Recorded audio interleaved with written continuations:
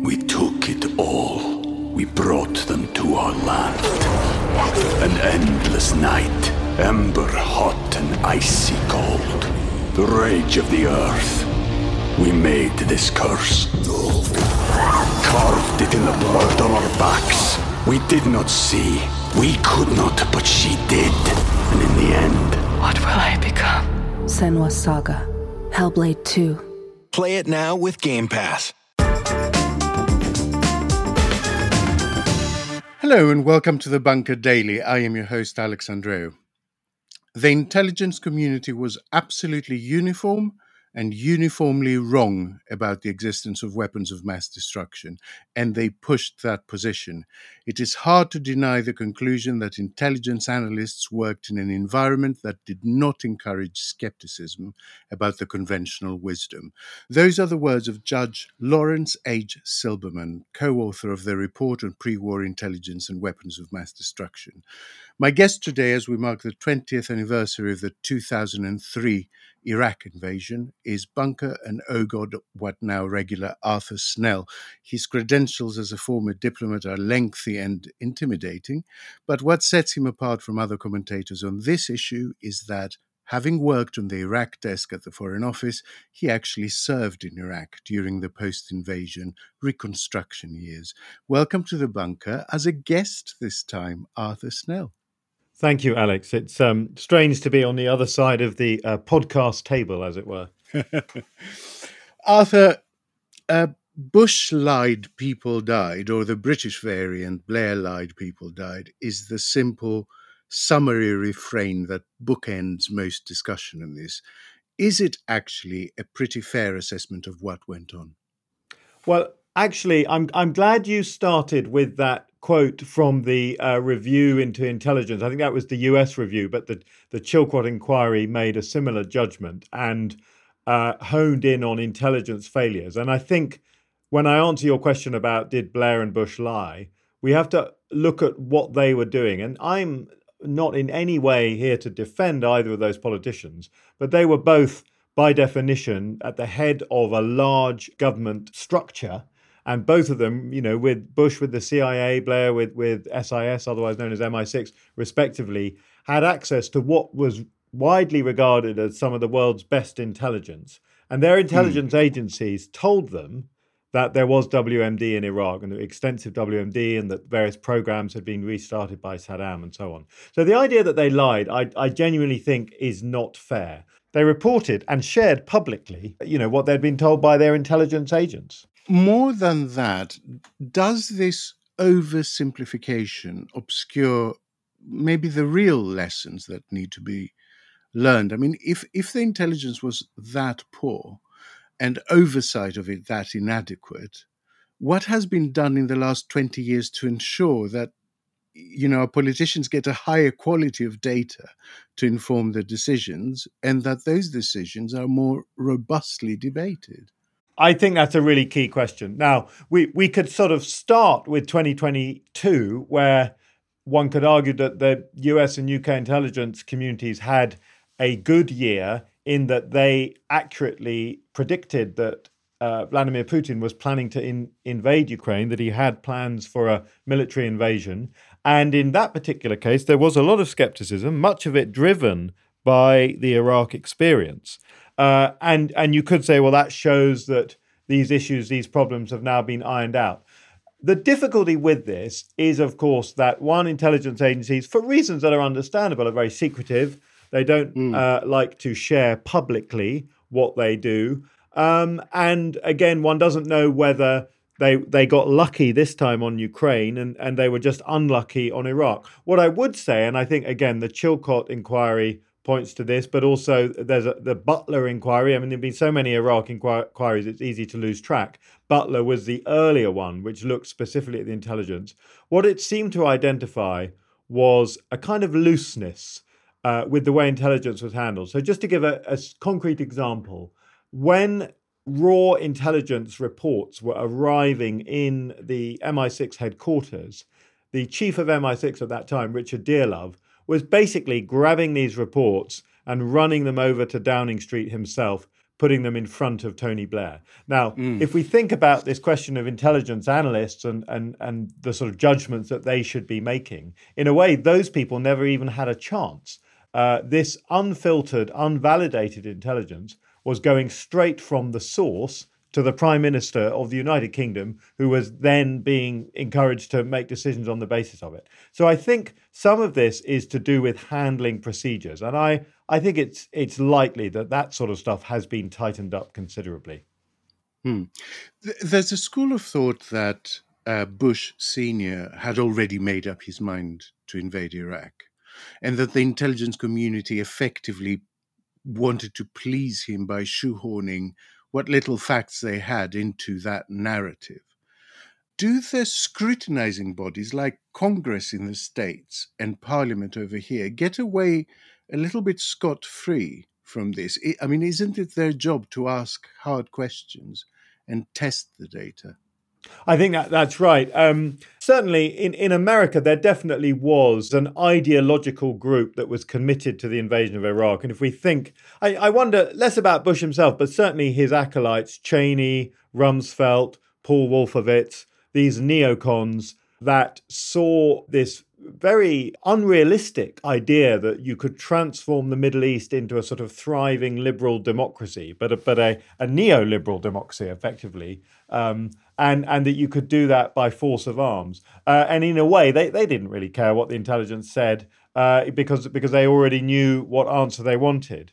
But yes, it is the job of a president, of an executive, of Congress, and certainly of Parliament, and also the media. Let us not forget that very credible media outlets in the UK and in the US bought the intelligence line fairly uncritically. I mean, I'm reminded, and I speak as someone who admires The Economist. I think it's a very, very good publication, but they were very forcefully pro the Iraq War. So there was a lot of this kind of groupthink and clustering around a set of predetermined conclusions.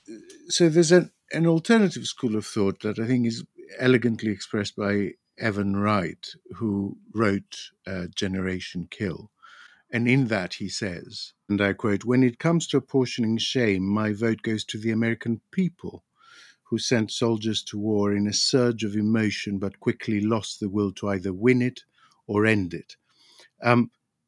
I don't completely subscribe to that, but I think it does make an interesting point that leaders can be conduits for a sort of public lust for retribution. Was there a little bit of that going on?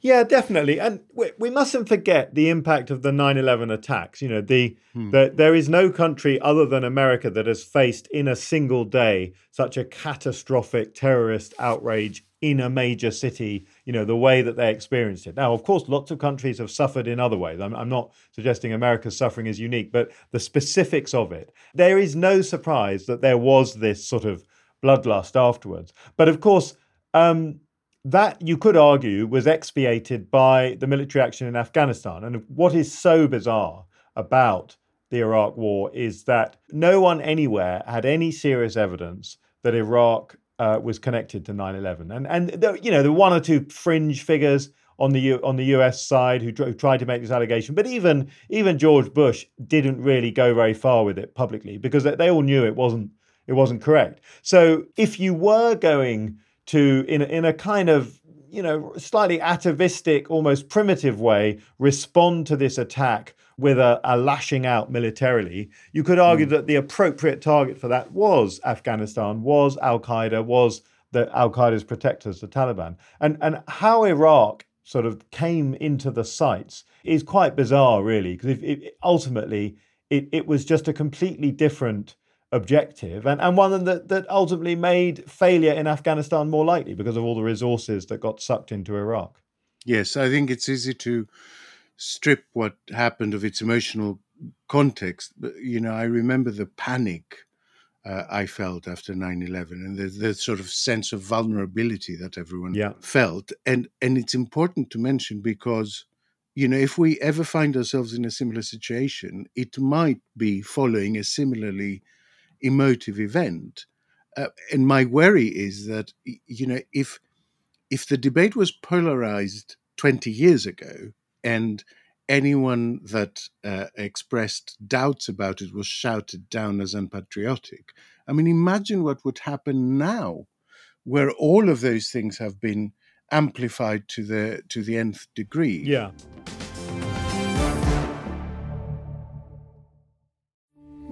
We took it all. We brought them to our land. An endless night, ember hot and icy cold. The rage of the earth. We made this curse. Carved it in the blood on our backs. We did not see. We could not, but she did. And in the end... What will I become? Senua's Saga. Hellblade 2. Play it now with Game Pass.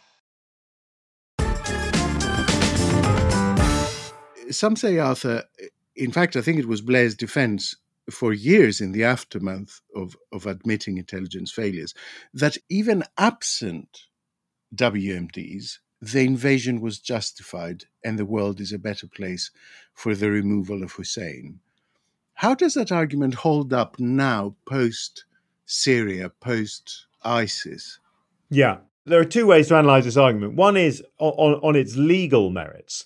And ultimately, the UN Charter does not permit countries to go and invade other countries because we don't like their leaders. And after all, that's exactly what Putin is doing to Ukraine. Now, of course, we who are not subject to Russian propaganda look at Putin describing Zelensky as a fascist drug addict or whatever, and we shrug and say, well, this is madness. But ultimately, if the argument is that Saddam Hussein was a bad guy and therefore we should remove him, we are in a very, very troubling period for international relations. But actually, then let's examine it on its own merits. I mean, as you mentioned at the outset, I worked on Iraq before the war and before 9/11, when the idea of an invasion would have seemed quite fanciful. And we all knew that Saddam Hussein was hideous, arguably the most ghastly global leader.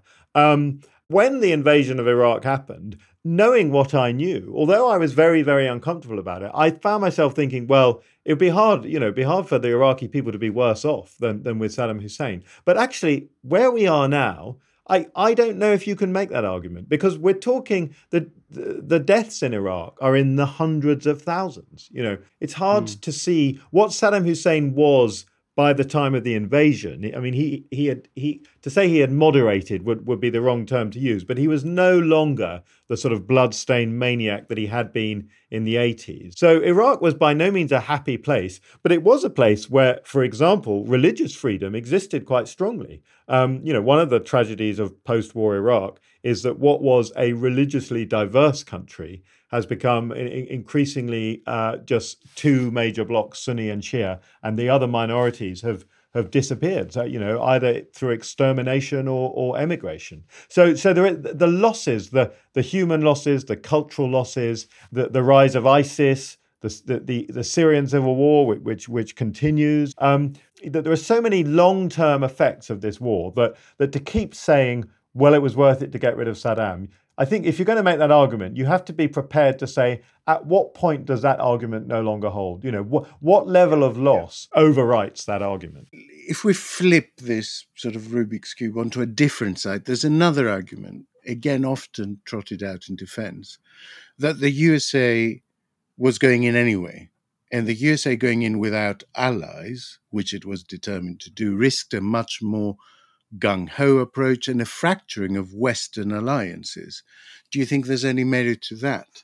I think that is quite a strong argument. And obviously this is very relevant to Britain because ultimately, yes, there were other countries in the initial stages. Interestingly, people forget, but Australia and Poland were there right at the very beginning. But Britain was there in largest numbers after the US. And that decision has had such impact on our own politics. One remembers Donald Rumsfeld was very dismissive of coalitions. But I think having Britain there in particular gave the Americans a lot of unjustified moral force. And of course, Britain invested a lot of effort in seeking UN approval for the invasion, which it didn't succeed in doing. Well, this is debated, but I mean, I think most people would agree that there was not a UN approval. Yeah. And there's an argument that, Britain moderated what the Americans were doing. Well, what I can say to that is if you listen to Rory Stewart talking with Alistair Campbell on their podcast recently, and of course, Rory was there literally in the first days after the invasion in that weird kind of colonial government that the Americans set up. It's very clear that the Brits had no moderating influence, that the Americans had a hardline ideological agenda. I mean, Rory mentioned, fascinatingly, one of the things they were doing was shutting down Iraq's trade unions. Now, no one was standing up and saying what Iraq needs is the abolition of trade unions in order that it becomes a free place and a democracy. So you had this weird ideological crusade that was being pursued by the neocons. And I think it's very hard to argue that the Brits had any serious impact on moderating that. And on that, I wanted to ask you, was there a sense of hubris in the West at the time, a belief that not just democracy, but our particular brand of capitalist democracy was not only the best, but eminently exportable and capable of making populations happy even when imposed? Yes, definitely. And I write about this in my book, How Britain Broke the World. And the reference point here that I think is relevant is what happened in Kosovo in 1999. Now, people who are familiar with the intricacies of Southeastern Europe politics will know that the Kosovo intervention was not uncomplicated, but seen from London and Washington, it looked like a very simple story where the good guys went in, rescued the Kosovar Albanians, and instituted democracy. And this was a post-Cold War, the end of history. People remember that there was only one future for the world, and that future was liberal capitalism, and you would ideally have it imposed by the local population, but if necessary, you could impose it by force from the outside. And of course, Blair's famous speech in Chicago, to some extent, paves the way for this kind of thing. So yes, the West was hugely hubristic up until the financial crisis of 2008. There was this belief that we'd kind of solved all the arguments, the economic arguments, the political arguments, and ultimately there was just a one-way conveyor belt where we would move towards this vision of a kind of liberal or maybe even libertarian capitalist model. And of course, the financial crisis, the failure in Iraq, the later failure in Afghanistan, failures in Libya, that we now look at that era and it feels hopelessly hubristic. But I think at the time, this was quite a widely held view. Yeah. There is a basic problem here, isn't there, Arthur, that on such matters, the government basically is forced to say, both to Congress in the States or Parliament here and to voters in general, look, we know much more than we can reveal. So you just have to trust us on this. Can we begin to calculate the long-term damage that the Iraq war has done to that trust, which is really fundamental to our security? I agree. The failure of the government to appear to be telling the truth on such an important issue, I think there's fundamental loss of confidence. And I think both in America, you see the rise of Donald Trump, these outsiders who say they're going to sort of drain the swamp and so on. And interestingly, Trump is highly critical of the Iraq war, although he comes from this very sort of conservative perspective. And here in the UK, people lost confidence that the government was telling them the truth. I think a lot of that loss of confidence played into the Brexit vote. This idea that, again, we've seen in the last 12 months, the government do a lot of this again. And when I say this, I'm talking about releasing sensitive intelligence into the public domain. And both the US and the UK have been doing this on Ukraine. And in some senses, I think there is a conscious attempt to try to regain some of that trust. And it may be working because it appears that a lot of that material proves correct. But ultimately, if we go back to 2003 or 2002, run up to the war, and then 2003, the British government, they weren't just saying you have to trust us. They were saying, no, here's the stuff. We've declassified it. Here's this exciting dossier with all this interesting information. And of course, the information proved to be bogus. I don't know if you agree with me. Just by looking at the coverage of the anniversary stateside versus the coverage of it here in this country, it just seems to me to be a much bigger deal in the UK than the States. Is that because America is generally more bellicose? Is it down to the personalities in charge at the time? Do we have different expectations of hawkish Republican presidents as opposed to Labour PMs? I wonder whether it has something to do with what's happened to the Republican Party itself, in that the Republican establishment, as you know, many of us have followed, you know, they've been destroyed by the Trump insurgency, if you like, and you effectively have the ones who've accepted humiliation by Trump and have sort of sucked it up, or the ones who are these kind of never-Trumpers who are basically in political exile. And quite a lot of the never-Trumpers are the descendants of that sort of George W. Bush neocon era. So it may be that the people who are most associated with the Iraq War in America are seen as kind of yesterday's men, whereas I think in this country, it's, you know, Tony Blair is still a very influential person who, if he makes a speech on domestic politics, it will be a headline news. Political scientist Robert Wright writes that, and I quote, the near hysteria that pervaded American discourse about Saddam Hussein in 2002 and early 2003 has echoes in current discourse about China. Is there a danger that politicians tend to create these narratives and then effectively make them come true? I think there is a danger there, although, of course, where that analogy, and I'm not suggesting that Wright isn't aware of this, but where that analogy has its limits is that China is unambiguously an extremely important superpower. What was so extraordinary about the Iraq War was that Saddam was built up into this terrifying figure. And we were told that the Iraqi army was I think it was the fourth largest in the world. And of course, he had this arsenal of terrifying weapons, and so on and so forth. And basically, the Iraqi state had been completely hollowed out. The army barely fired a shot in the invasion phase of the Iraq War. You know, what cost most US and UK and other coalition lives, and of course the lives of Iraqis, was the civil war that followed, not the invasion itself. Whereas I think, you know, with China, we are looking at a very, very serious adversary. But I agree that there is a sort of hysteria where you almost talk yourself into confrontation. And there is a risk with that with China. I read your Substack post on the anniversary. It's really beautiful, and I would advise people to go and read it in full.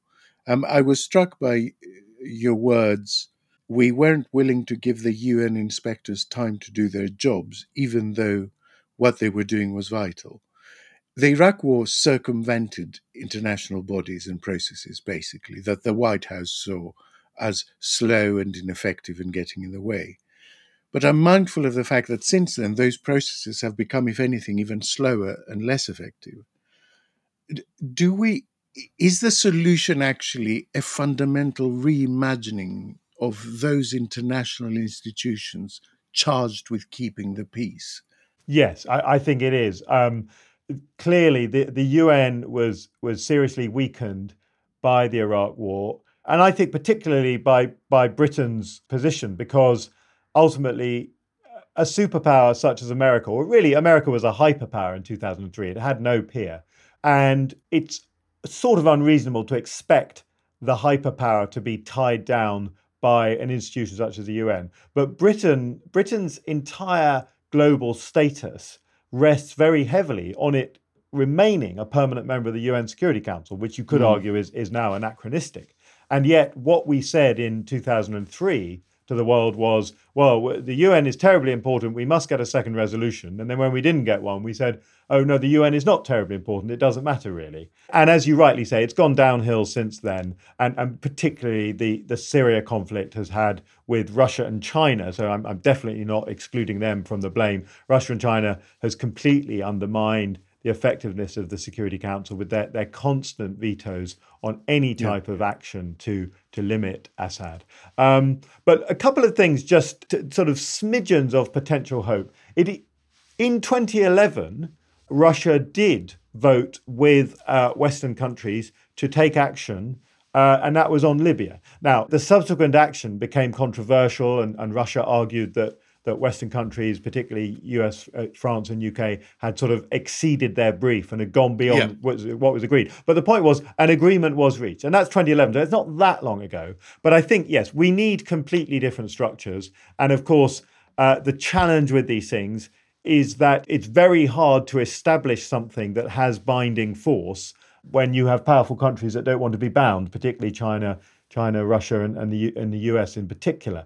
One of the things that has been debated in sort of international fora is this idea of an actually less formal group, a sort of international concert, they call it, which is literally a sort of informal grouping of the great powers of the world, a rather 19th century idea. But I think it has some appeal to it because it's a sort of thing that if you can create the kind of forum where countries and their leaders want to be present, that creates a kind of momentum and dynamic. Then that forum develops its own momentum and its own power. And the problem with the UN at the moment is that it feels as though the UN is no longer relevant on these sorts of questions. I'm not saying it's not relevant on other issues. So I do wonder whether something else is needed. But it is very difficult. And of course, you've got rising powers, particularly India. You know, India should be, if there is some kind of global decision-making body, India should certainly be in it. And of course, the European Union as a body should be represented, whereas at the moment, France is a single veto-wielding power on the UNSC, and Britain, obviously we've gone our own way there. So there are lots of inadequacies in the current structures, definitely. Yeah. Finally, the other thing that comes through very clearly is that the trauma is still fresh. And there's a sort of personal sense of shame that you describe in your post. Do you think that shame is shared further up the political, intelligence, military ladder? And is it a useful emotion?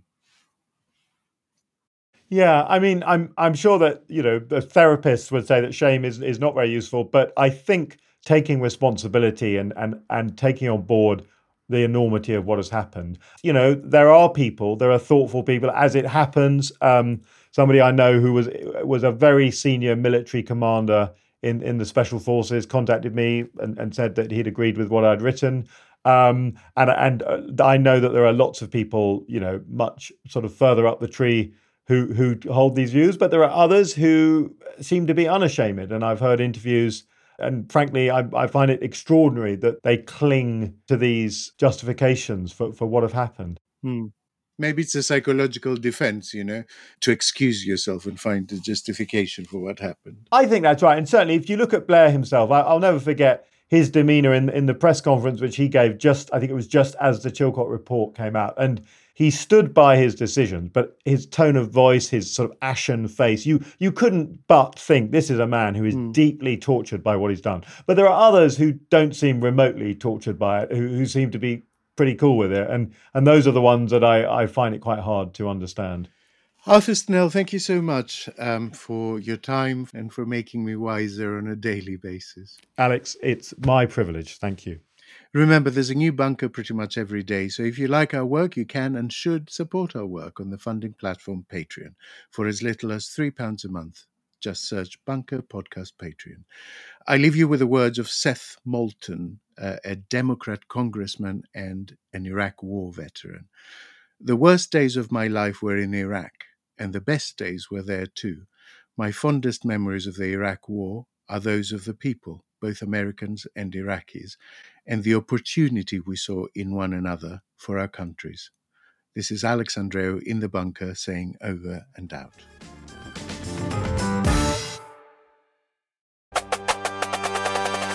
Does what's going on in the American election scare and bemuse you in equal measure? Want to know what Biden and Trump are up to without tearing your hair out? Then you need to listen to American Friction, the brand new podcast about the countdown to the big vote in November from the makers of Oh God What Now, The Bunker and Paper Cuts. Every Friday, we'll speak to leading experts and blockbuster commentators from the United States to explain the latest news and the big issues behind the vote. That's American Friction with me, Jacob Jarvis. Me, Chris Jones. And me, Nikki McCann Ramirez. Out every Friday, wherever you get your podcasts.